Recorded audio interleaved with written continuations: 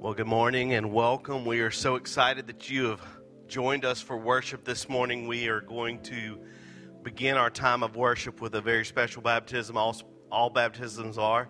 Adam, come on down. Kirsten. It is chilly. All right. This is Kirsten Lineberry.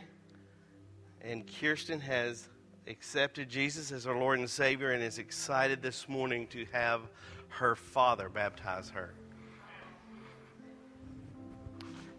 So, Kirsten, for about, I guess right after, maybe 4 months ago, right after I got home from the last ride, was mentioning that she wanted to be baptized, and we kind of continued to talk about salvation because, we know that salvation comes before baptism, and I just really wanted to kind of nail it down with her, so I've continued to talk with her and pray with her, and we just really wanted the Acts 2:38, repent and be baptized. And so the more that I talked with Kirsten, the more that she understood repentance, that it's kind of a turning away, right, from the old life and turning toward a new life in Christ. It's changing your direction of your heart. And so she asked me last night, she said, Dad, why has the devil come after me so hard this week? It's because I'm going to be baptized, because she's hurt her knee, she's hurt her toe, she's hurt all kinds of stuff. And I said, well, he knows that he's going to lose you from his side of the battle and you're going to enter God's side of the battle. And so it's not that you're, going to win every fight or anything like that. Baptism is just a representation that you're going to start following and walking with the Lord, and that you profess Christ as your Lord and Savior. So, Kirsten, do you believe that Jesus Christ is your Lord and Savior? Yes. Well then, by your confession of faith, my daughter, I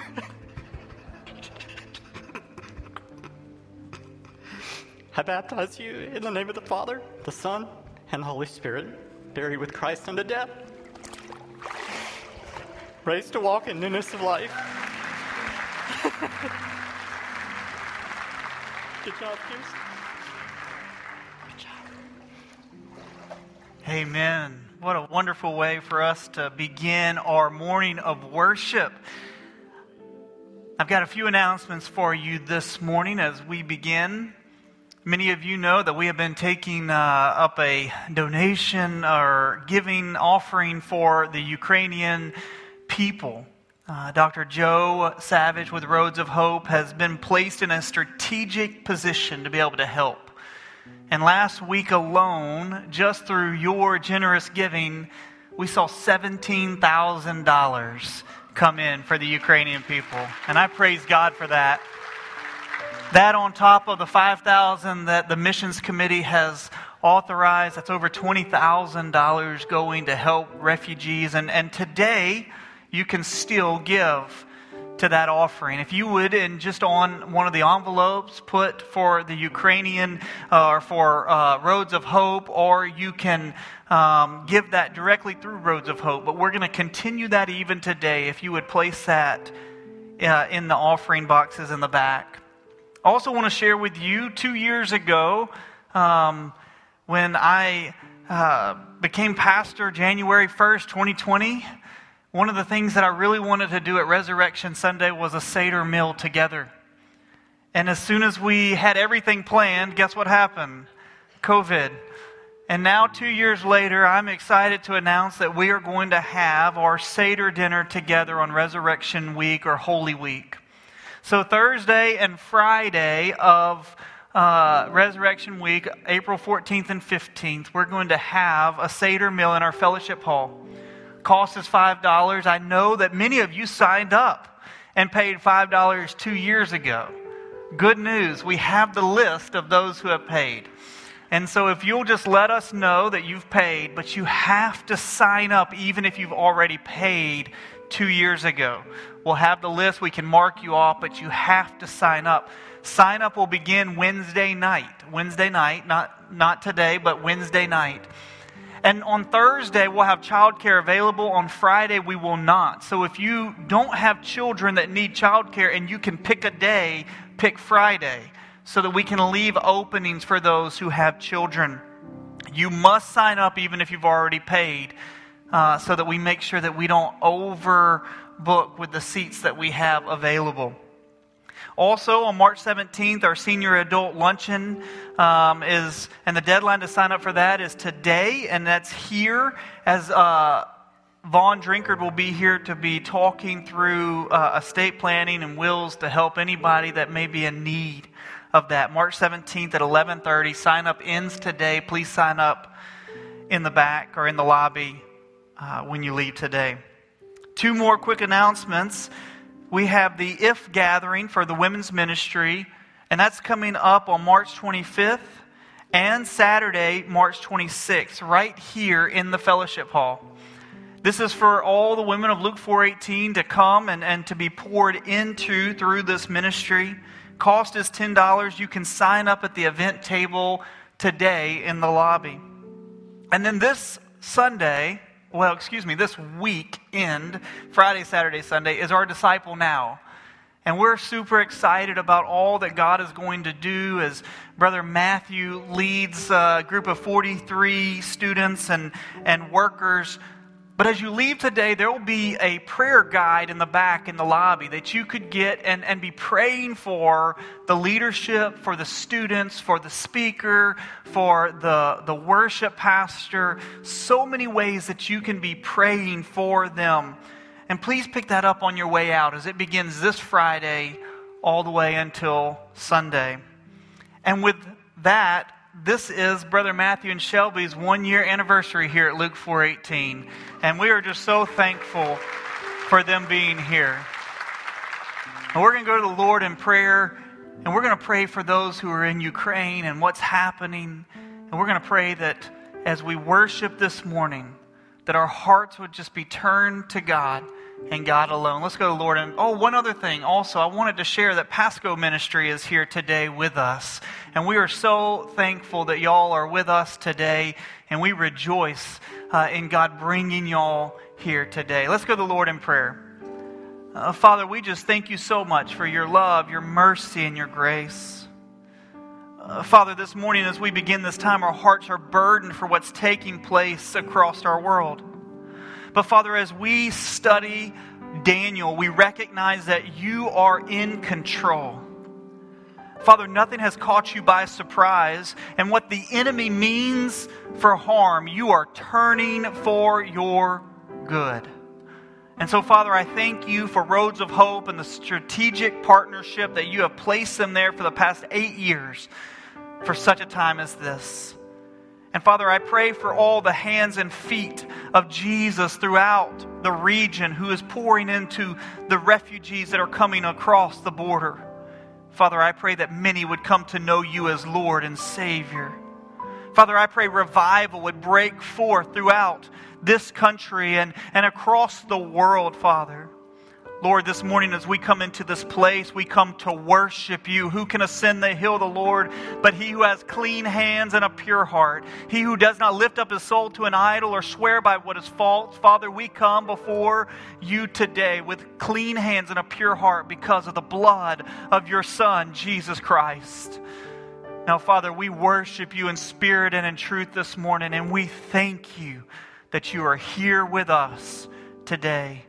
For it's in your precious and holy name, the name above all names, the name of Jesus, we pray. Amen. Amen.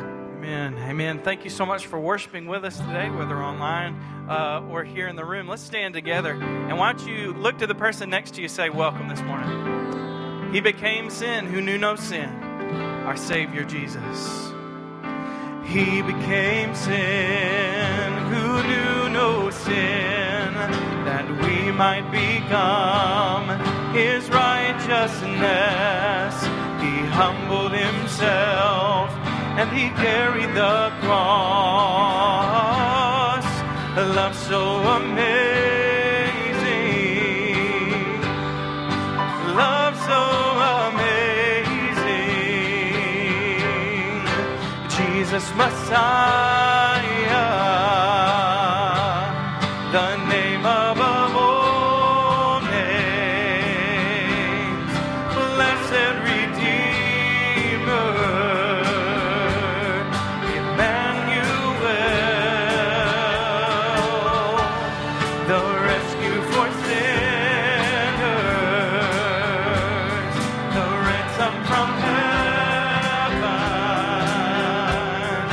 Jesus Messiah, Lord of all. Amen. His body the bread, His blood the wine, broken and poured out, all for love. The whole earth trembled and the veil was torn. Love so amazing, love so amazing, yeah. Jesus Messiah, name above all names, blessed Redeemer, Emmanuel, the rescue for sinners, amen, the ransom from heaven, Jesus Messiah, the Lord of all. Sing all our hope is in you. Do you believe it? All our hope is in you. All the glory to you, God, the Light of the world, Jesus Messiah, name above all names, blessed Redeemer, Emmanuel, Emmanuel, the rescue for sinners. Sing it out. The ransom from heaven, Jesus Messiah, Lord of all. Jesus Messiah, the Lord of all, the Lord of all.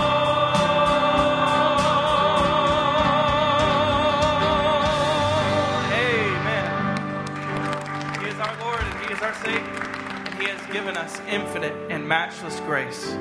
Let's sing this. Marvelous grace of our loving Lord, grace that exceeds our sin and our guilt. Yonder on Calvary's mount outpoured, there where the blood of the Lamb was spilled. Grace, grace, God's grace, grace that will pardon and cleanse within. Grace, grace, God's grace, grace that is greater than all our sin. Marvelous, infinite, matchless grace, freely bestowed on all who believe. You that are longing to see His face, will you this moment His grace receive? Grace, grace, God's grace, grace that will pardon and cleanse within. Grace, grace, God's grace, grace that is greater than all our sin. I'm so thankful for His grace, but I'm also thankful that He didn't give us that grace and then leave us to our own, but that He's with us and beside us at every moment. would you sing this new chorus to turn your eyes upon Jesus with us this morning? Jesus, to you we lift our eyes. Jesus, our glory and our prize. We adore you, behold you, our Savior ever true. Oh Jesus, we turn our eyes to you. Sing, turn your eyes upon Jesus. Turn your eyes upon Jesus. Look full in his wonderful face, and the things of earth will grow strangely dim in the light of his glory and grace. Amen. Turn your eyes to the hillside. Turn your eyes to the hillside, where justice and mercy embrace. There the Son of God gave his life for us, and our pleasure-led debt was erased. Sing it out. Jesus, to you we lift our eyes. Jesus, our glory and our pride. We adore you, behold you, our Savior ever true. Oh Jesus, we turn our eyes to you. So the real question this morning is, what do you have your eyes on? Are you looking to the left or to the right? If you look up, there he is, waiting to forgive. Turn your eyes to the morning and see Christ the Lion away. What a glorious dawn, fear of death is gone, and for we carry his life in our veins. Jesus, to you we lift our eyes. Jesus, our glory and our prize.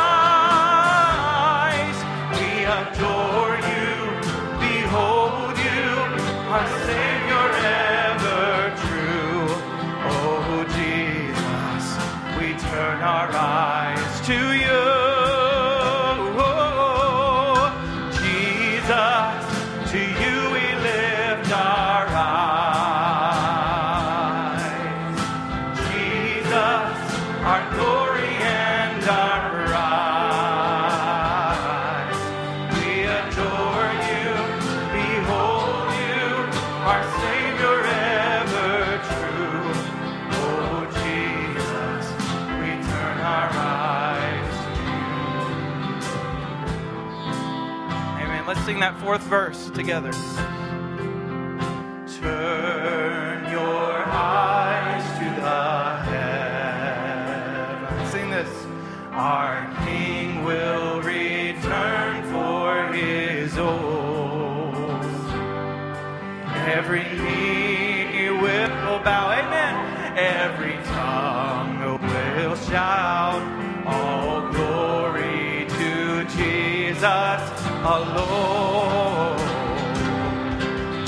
Jesus, to you we lift our eyes.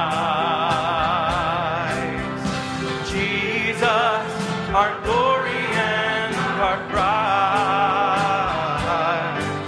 We adore you, behold you,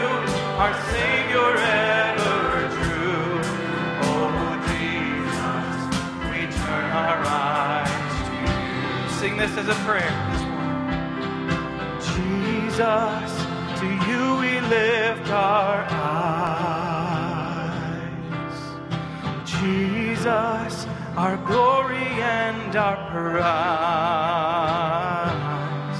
We adore you, behold you, our Savior ever true. Oh Jesus, we turn our eyes to you. Oh Jesus, we turn our eyes to you. Amen. So today we have a Savior that paid it all on the cross for us. And that doesn't leave us or forsake us. He's with us in the great and happy times and in the not so happy times.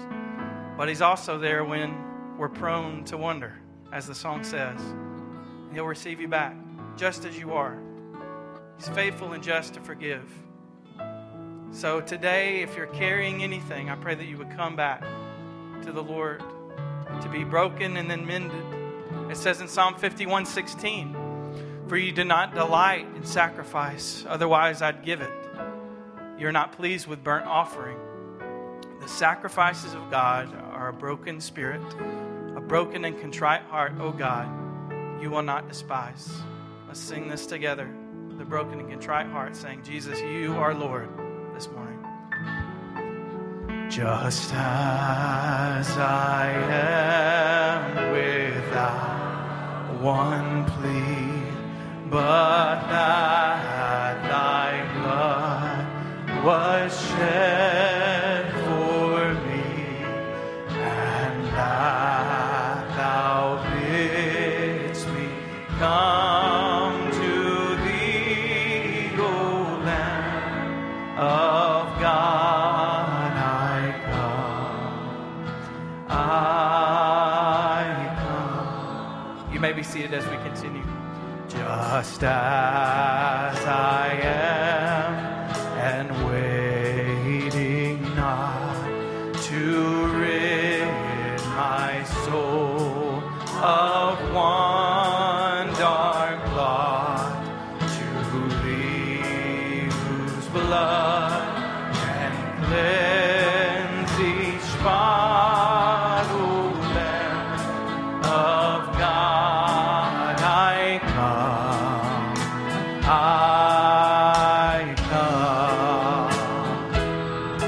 I come broken to be mended, I come wounded to be healed, I come desperate to be rescued, I come empty to be filled, I come guilty to be pardoned by the blood of Christ the Lamb, and I'm welcome with open arms, praise God, just as I am.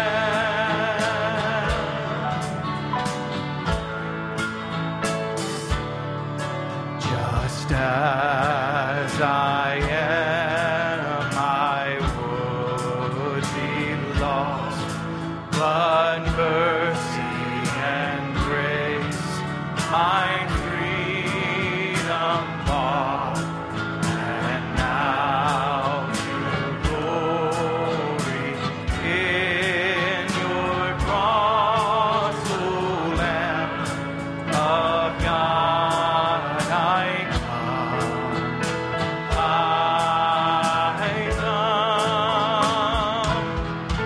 I come broken to be mended, I come wounded to be healed, I come desperate to be rescued, I come empty to be filled, I come guilty to be pardoned by the blood of Christ the Lamb, and I'm welcome with open arms, praise God, just as I am. I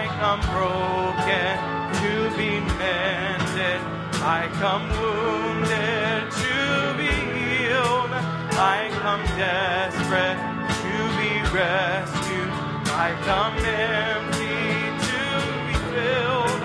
I come guilty to be pardoned by the blood of Christ the Lamb.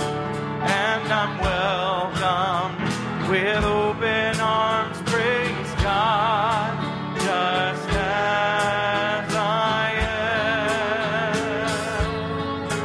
Praise God, just as I am.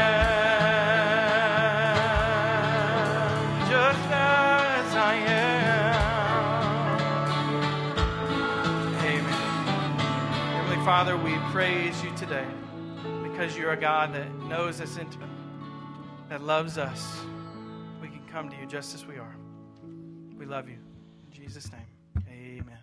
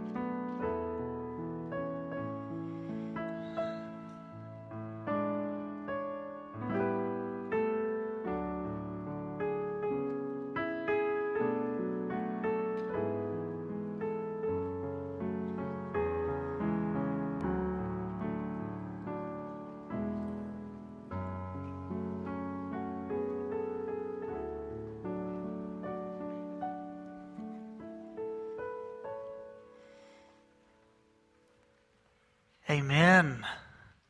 Well, as I've shared each week, you can join the choir this Wednesday night. And I know that Brother Aaron would love for you to be a part. I love how they proclaim the words of God. You know, we have been in Daniel for a few weeks or a few months. And we are finishing up Daniel chapter 4 today. Last week we did part 1 of Daniel 4, talking about the pride of Nebuchadnezzar.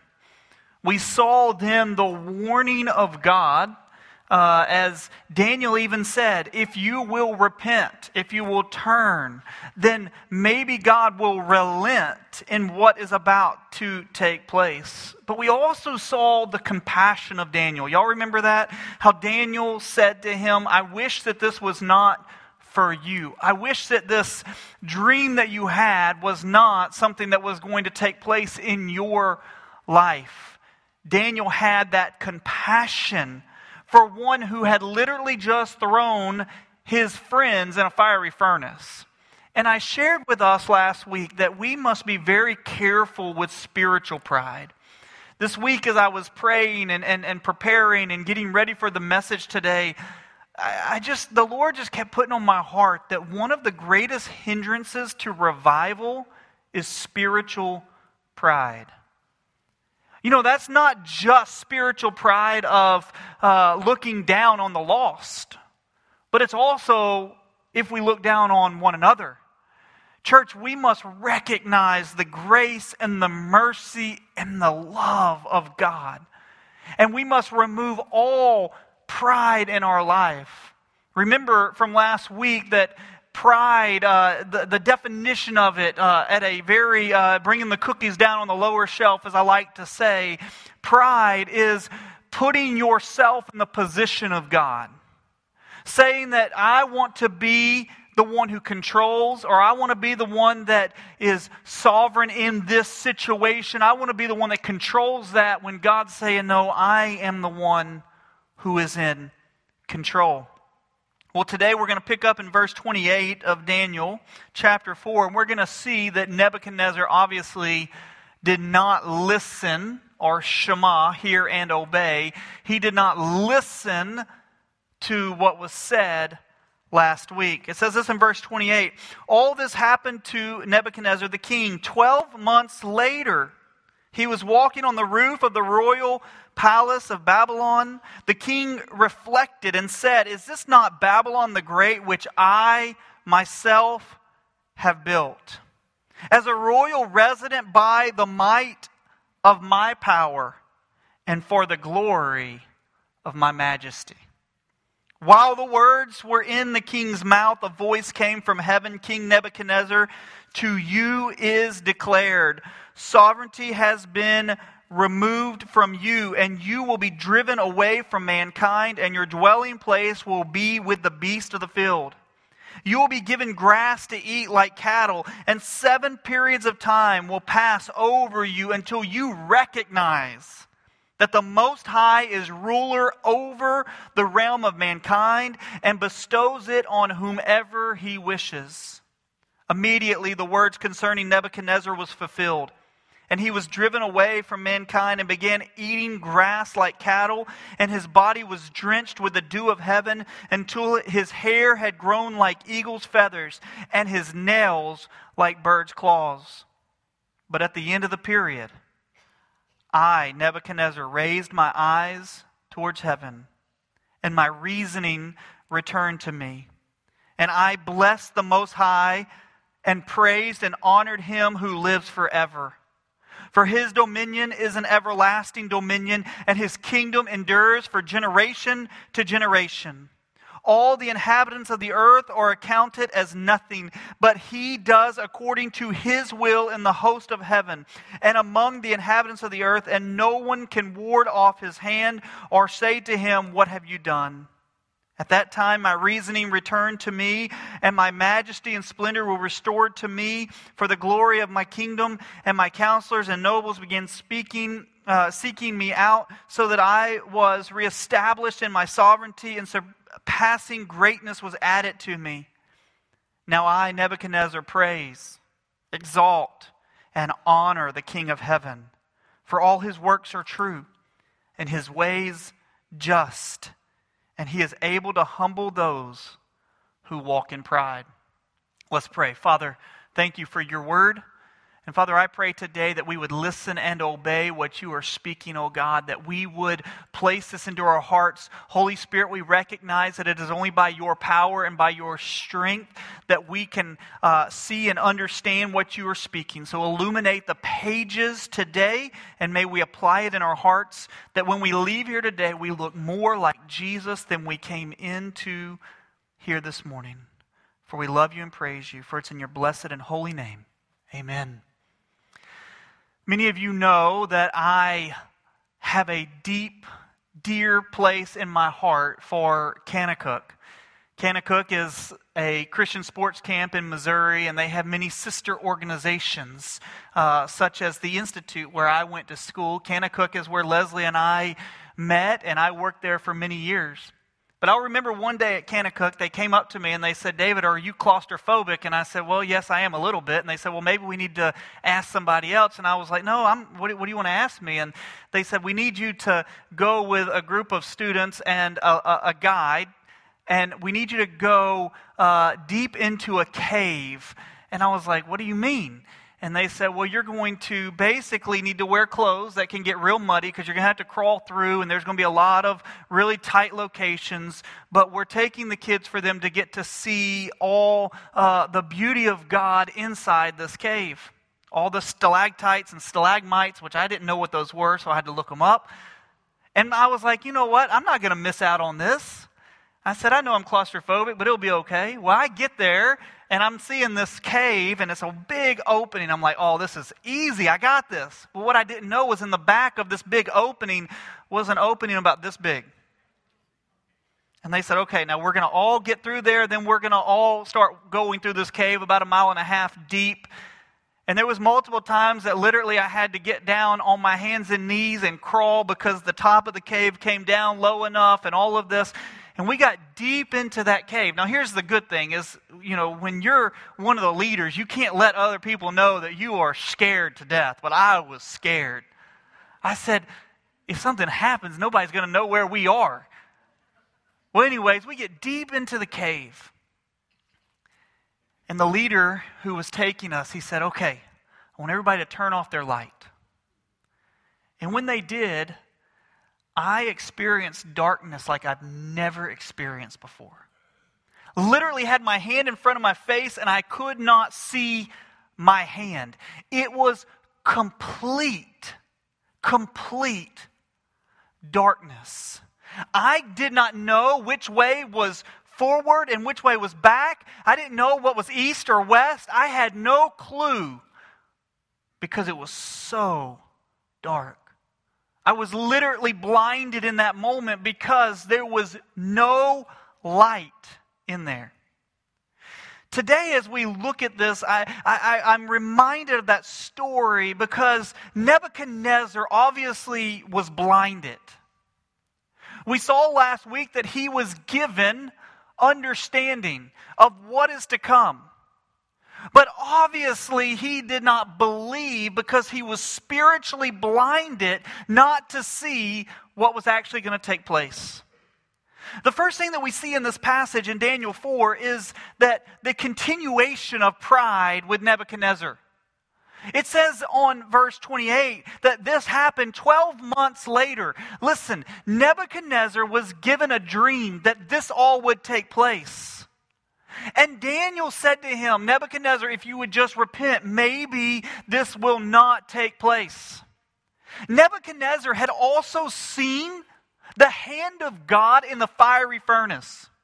He had seen when he threw Shadrach, Meshach, and Abednego into the fiery furnace, he had seen that when they looked, that there was not just 3, but there was 4 people. And if you don't think that the fiery furnace was hot, his valiant men were consumed when they threw them in.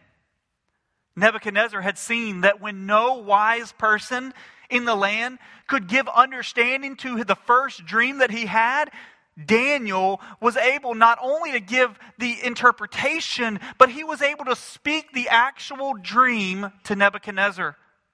Daniel continued to say, "It's not me, but it's God." And now here, Nebuchadnezzar is given a warning.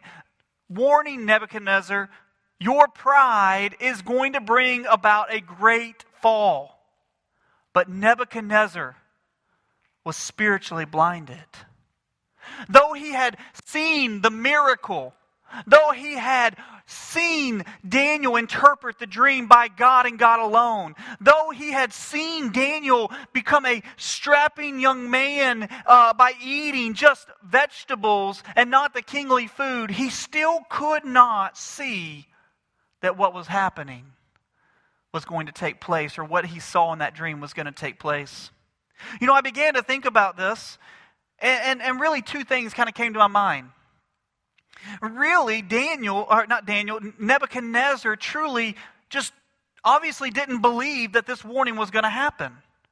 I mean, if you heard that you were going to be placed out into the grass and eat like a cow in the grass, and that your fingernails would turn into like claws like birds, and that you would lose your mind in some sense, I think that if I truly believed that, I would do everything I could to stop that from taking place. But church, I hear all the time from people, I just need a sign. If I just saw a miracle or a sign, then I would turn to Jesus. You may have heard this before when people are like, hey, do you know Jesus as your Lord and Savior? Well, I don't believe that He exists. If only I saw a sign. Is that not, in some sense, Nebuchadnezzar, though he saw all these things, still was spiritually blinded? You know, I began to think, we have signs all around us, church. We have signs whenever we look at creation. We've mentioned it 100 times, but just the fact that we are on this earth and it's at the perfect distance away from the sun, that we don't melt or freeze, even though today it was cold, but we're at this perfect distance, and God spoke that out of His mouth, that we see trees and all the creation around us. We have that incredible example, and we see that all throughout, but yet people say, I still need a sign. I still need a sign. Church, can I tell you what the greatest sign is for people to see, and that is the transformation in our lives. When we let people see that who I am today, I never could have been in my own power or in my own strength. I've been transformed by God the Father, the Son, and the Holy Spirit.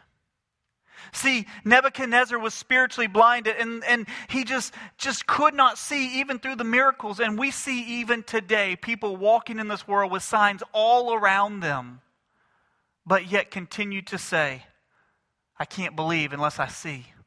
It's so interesting that in John 11, in the story of Lazarus, we kind of see this understanding here when Jesus gets there and he's late, right? But he's not late because he's on perfect God timing, okay? If he would have been on their timing, they would have seen a healing, but because they were on God's timing, they saw a resurrection from the dead, amen?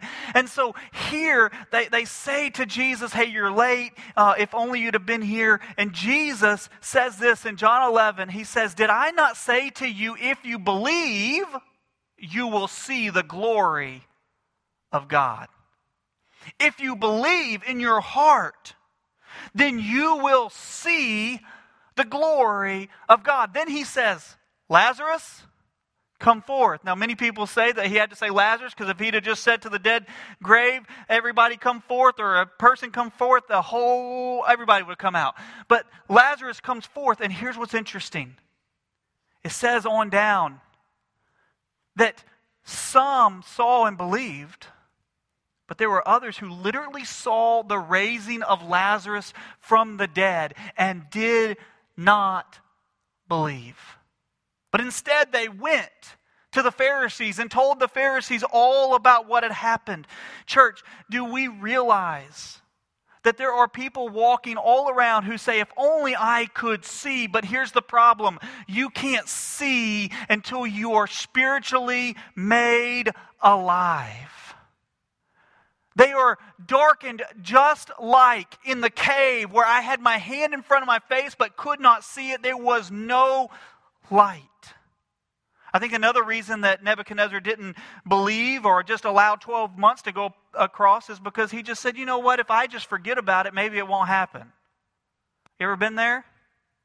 If I don't deal with this, well, maybe it just won't happen. Well, church, here's the problem. You can make yourself as busy as you want. You can forget all that you want to forget and try to hide that things won't happen according to the Word of God, but God's Word is truth. And it will take place. We see it even today. Wars and rumors of wars. We see in the Scripture that it will take place. You can sit there and say all day long, I don't need to come to Jesus as my Lord and Savior, and I'm just going to make myself so busy, and I'm going to be a self-made person, and everything's going to be okay. But let me tell you, there's a day coming that you will stand before the throne of God, and you will find out that His Word is truth. You can't hide from it. Nebuchadnezzar continued in this path of pride for 12 months. And then God humbles him. God humbles him. Look at verse 32. And you will be driven away from mankind, and your dwelling place will be with the beasts of the field. You will be even given grass to eat like the cattle, and 7 periods of time will pass over you until you recognize that the Most High is ruler over the realm of mankind and bestows it on whomever He wishes. Church, because he continued in his pride, God humbled him. You know, the Scripture says that God humbles the proud and exalts those who are humbled. It talks all throughout the Scripture about the humbling of the proud. And we see here really 2 reasons why God humbled him. The first reason, I believe, is that God humbled Nebuchadnezzar to show that He is God and there is no other. He is showing that, hey, Nebuchadnezzar, you wondered who could deliver you from my hands? You wondered, and I showed you. But now you think that you are as if even a God, that you can be in control and that you can hold all this together. And God says, hey, I'm going to show you today and all those around that I am God and there is no other. From the rising of the sun to the going down of the same, I am the Lord God and there is no other. Isaiah 45 verse 6 and 7. I believe that the first reason that we see is that God is glorified in this. That it shows mankind that He is in control, which is the theme of the book of Daniel. But there's a second reason why God humbles Nebuchadnezzar. And this is the part that we miss all the time. He humbled Nebuchadnezzar for his own good. For the good of Nebuchadnezzar. Oftentimes we'll say, oh, that punishment was due him. He was prideful and God brought down the wrath and the hammer and all this took place. But we miss that God humbles Nebuchadnezzar because of His mercy and because of His grace. Let me just say that again, because this is something that we miss often in the church. God brought about the humbling of Nebuchadnezzar for His good. It was out of the character of God's mercy and out of the character of God's grace that He humbled Nebuchadnezzar. You say, David, I don't understand. All right, well, let me give you the best example I know. I have children at home, and they don't always act perfect. Actually, they seldom act perfect. My daughter just shook her head no. But I have said this many times. I'm glad that I'm able to walk with them right now at this young age because it doesn't cost them nearly as much now as it does later. How many parents have ever said that before? What we're saying is, let's just use this example. Let's say a child steals something from a store. And they're like 7 years old, 6 years old. They steal some bubble gum or whatever. Listen, when I deal with that, or a parent deals with that, it doesn't cost them. They're not going to go to jail for stealing the bubble gum. But they need to understand what they have done. But when they're 27 years old, or 35 years old, if they go into a store and steal a whole bunch of stuff and they think they're going to get away with it because they never were taught at a younger age, guess what's going to happen? They could easily find themselves in jail. It doesn't cost them as much at a young age as it does later in life. Let me tell you, it will not cost Nebuchadnezzar nearly as much on this earth as it will for him to be humbled when he breathes his last breath before holy God. Let me explain that to you. Nebuchadnezzar was humbled here on this earth, and all that he had was removed from him. But the material things of this earth do not even compare to what he would lose by being prideful to the point of death and standing before God and being humbled with eternal hell. Church, it was for his mercy and grace of God, for the good of Nebuchadnezzar, that he brought about the humbling of his pride so that the light would come on in the darkness for him. As I was in that cave, we got deep in the cave and we couldn't see our hand in front of our face, and then my buddy lit a match, one little match, and it lit up the entire cavern of where we were. One little match, and I was able to see everything around me. The stalactites, the stalagmites, the crystals, all these different things. And I was like, whoa, this is incredible. And what God is doing here by bringing Nebuchadnezzar to a place of humility is allowing the light to come on, that he sees he is not God, he is just merely man, and to see that Yahweh is the one true God.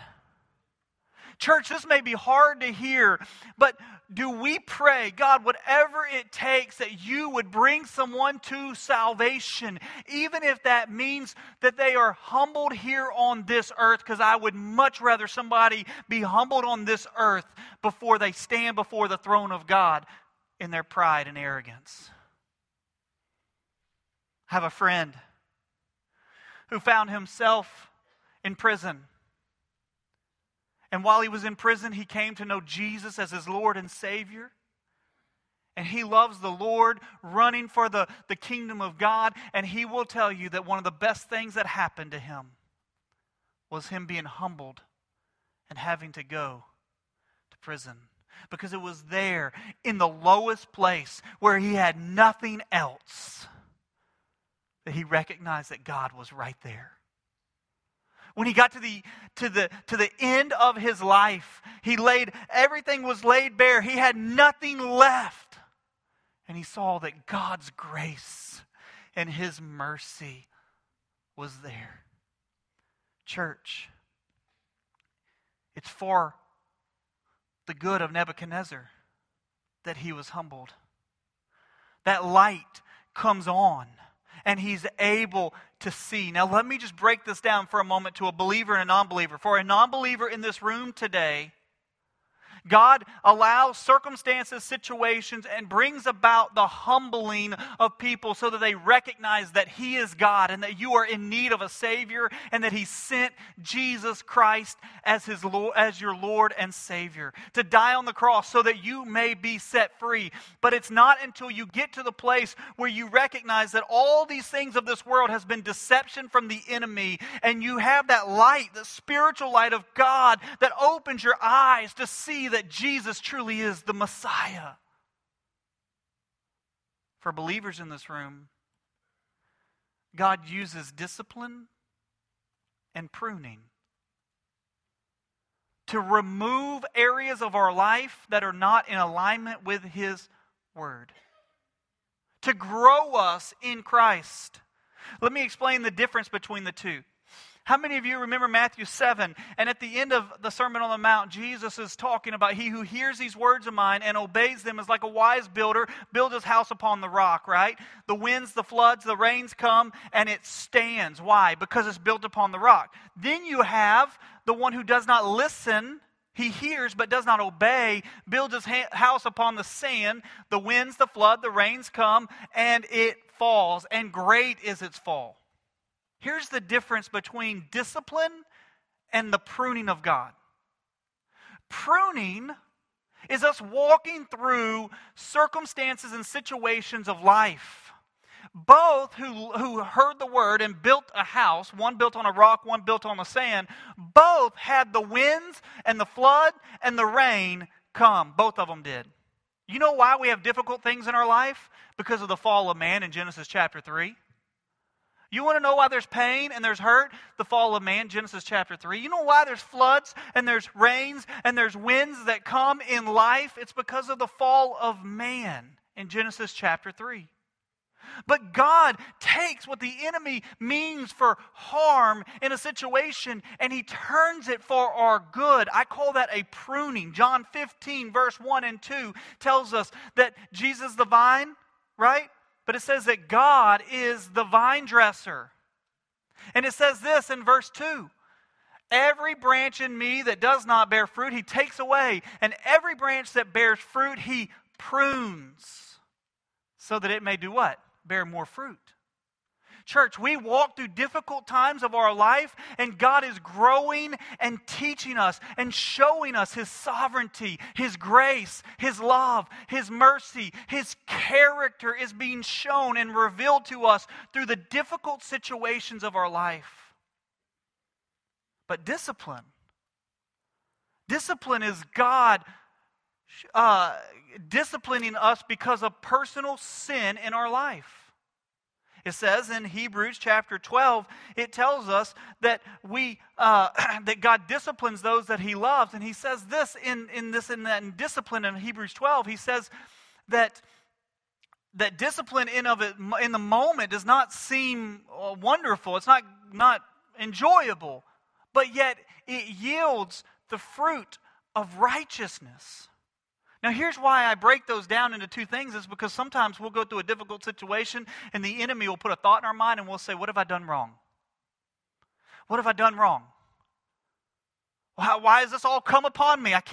What am I doing wrong? And God's saying, this is for your good. This is a pruning. He's growing us. He's teaching us. But then there's times in our life where God is disciplining us and we must fall on our face and repent before holy God. He's disciplining us for a purpose so that it would be removed out of our life, so that we would not continue down that path for our own good, church. For our own good. And to show you that it's for our own good, look at what happens in Daniel 4. Verse 34. We see that Nebuchadnezzar first, he continues in the pride. He doesn't listen to the warning. Second, we see that Nebuchadnezzar is humbled by God. And then in verse 34, we see a true confession. True confession. It says this in verse 34. But at the end of that period, I, Nebuchadnezzar, raised my eyes towards the heavens, and my reason returned to me. I blessed the Most High and praised and honored Him who lives forever.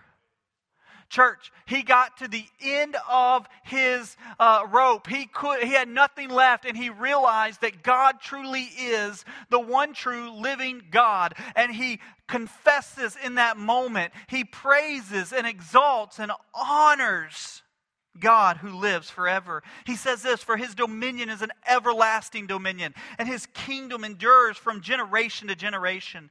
All the inhabitants of the earth account it as nothing, but He does according to His will in the host of heavens and among the inhabitants of the earth, and no one can ward off His hand or say to Him, what have you done? And this is what I love. Down in verse 37, he says this. He says that His works are true and His ways are just. God just humbled Nebuchadnezzar. And Nebuchadnezzar says God's ways are just. God's ways are true. God is the one who is forever. He is the great I am. He has this confession that he finally comes to the realization. The light came on and he could see. And he recognized. And here's the difference. In Daniel 2, verse 47, he had confession without belief. Remember Daniel chapter 2 we talked about a couple weeks ago? He said and confessed that God is who He is, but he had no belief, no changing of the heart, no turning to God. We also saw that in chapter 3. We see this many times up until chapter 4, that he confesses that God is who he is, but he has no belief and no turning of the heart. But then in chapter 4, we see the turning of the heart. And you say, David, how do we see the turning of the heart? Because there's action behind it. See, Romans 10:9-10 says this: confess with your mouth that Jesus is Lord and believe in your heart that God raised him from the dead, and you shall be saved. It says in verse 10, it says, for with the heart a person believes, resulting in righteousness, and with the mouth he confesses, resulting in salvation. Confession must come with belief in God as Lord and Savior. But here's the thing, when you truly believe, when you truly confess, there will be action in your life. That's what the book of James is all about, right? James tells us that faith without works is dead. And you may say, well then, David, is it my faith, my works that bring me to heaven or bring me to salvation? Absolutely not. It's not faith by works, it's a faith that works. Let me say that again. It's not faith by works, it's a faith that works. See, oftentimes people will say, well, I'm a believer in Jesus, but I don't have to change anything about my life. Then you don't know Jesus like I know Jesus. Because when the Holy Spirit enters your life and that match is lit in the cave, all you see is the beauty of who God is, and you recognize how filthy you are. I told you that I was crawling through the cave. Listen, I was muddy from top to bottom. We lit that match, and I could see the beauty all around me. And I looked down and I said, oh, I'm a mess. I'm a mess. But that's confession. Is recognizing that Jesus, that you're in need of a Savior because of your sin. And believing that Jesus is the Savior of the world, that He took your sin upon the cross, and 3 days later, praise God, He rose again, conquering death, hell, and the grave, church. See, true confession leads to a belief in and action. An action. Somebody told me one time, they said, well, can you truly believe that you're in need of a Savior? And can you truly believe that Jesus is the Savior of the world and then not choose Jesus? Not cry out to Him? I have a hard time with that, because if you truly believe that He's the Savior of the world, and you truly believe that you're in need of a Savior, and then you say that you don't need a Savior, tells me that you don't truly believe that you're in need of a Savior.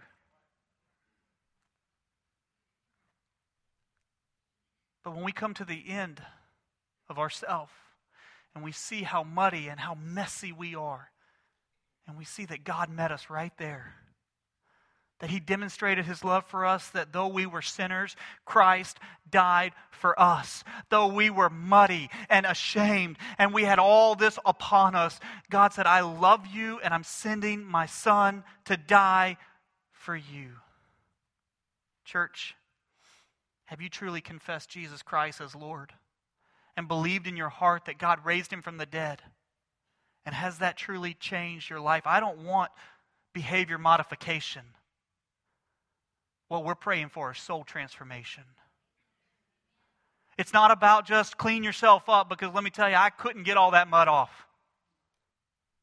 But it's about a heart that's transformed, and when a heart's transformed, the life begins to be transformed. But then there's one more thing today. I love this. We go from the pride of Nebuchadnezzar, that continued pride. We go to his humbling. Then we see the true confession, but it ends with God being glorified. It ends with God being glorified. Look at what he says again in 34 through 37, and I'll just show you a few pieces of this. He said that I blessed the Most High. I praised, I honored Him who lives forever. Down in verse 37, I, Nebuchadnezzar, I praise, I exalt, and honor the King of heaven, for all his works are true. I praise, I exalt, I honor the King of heaven. Church, when your life has been transformed, you want to show the glory of who your God is.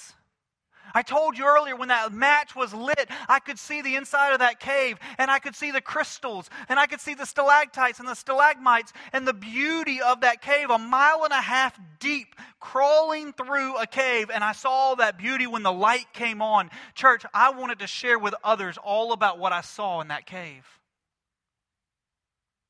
When we have a transformation in our life, God has done that for our good, but it's also to bring glory to His name. When we walk in a life of sanctification, of growth in Christ, we're bringing glory to the name of Jesus. When we share the gospel with others around us and we tell them about the transformation in our life, we're bringing glory to the name of Jesus. If we're bringing glory to ourselves, then we're back in spiritual pride. Listen, we are all desperately dependent upon God for sanctification and growth in our life, and we want to share with the whole world about who He is. This king who once, literally 7 years ago, was saying, look at all that I have done in Babylon. For 7 years is eating grass and has claws. And then he comes to his senses and he says, I want you to know about God. I give honor and praise to God and God alone. Church, our whole life, when you come to know Jesus as Lord and Savior, is all about bringing glory to God. It's all about bringing glory to God. I'll close with this. The end game for a believer every day is to bring glory to God. When we lay our head down on our pillow, we can be satisfied in what has taken place today if what we have done has brought glory to our God and our Lord and our Savior. Think about this. In the hustle and bustle of the day, I've got a 7 and a 9-year-old, almost 10-year-old, growing up faster than I can imagine. Somebody told me that 6 months I'll be doing this, and 6 months later I'll have my arm like this walking down an aisle, and that's what it feels like. And I can get lost in the moments of just the busyness and all that's going on, or I can recognize that in my parenting, my ultimate goal is to bring glory to God in how I parent. In my marriage of almost 12 years, I think, by the way that I love my bride, I am to bring glory to God by the way that our marriage reflects the church in Christ. At the end of the day, the way, students, that you go to your class at school, that it should be bringing glory to the name of Jesus by the way that you live your life in that classroom. As we go to work, the way that we speak to our neighbors and our co-workers and those around us is to bring glory and honor to the name of Jesus. Church, when you come here on a Sunday morning or a Wednesday night or any other night of the week, the way that we treat one another is to bring glory to the name of Jesus. Why? Because we've been transformed. Because we've been changed. Because we have a true confession and belief. The end game for a believer every day is to lay our head down and say, today, in my parenting, in my marriage, my friendships, my work, in all that I've done today, I truly believe that I brought glory to the name of Jesus. And how do you do that? Here it is. You abide. You abide. You delight in, you dwell in. John 15:5, apart from Him you can do nothing. But with Christ we bear fruit when we abide and dwell in Him. So church, what does your life reflect? Are you still walking in the spiritual pride or the pride that Nebuchadnezzar God disciplines and prunes us, believers, for our good and to bring glory to His name? Do you have a true confession? Have you truly confessed that Jesus is Lord and believed in your heart? And with that comes the transformation of life through the Holy Spirit. And is your life bringing glory to the name of Jesus? Or does your life bring glory to yourself? Church, I pray today, as I said at the very beginning, that I truly believe that one thing that is hindering America from revival breaking forth is the spiritual pride. May we fall on our face and say that we are desperately dependent upon God for all things.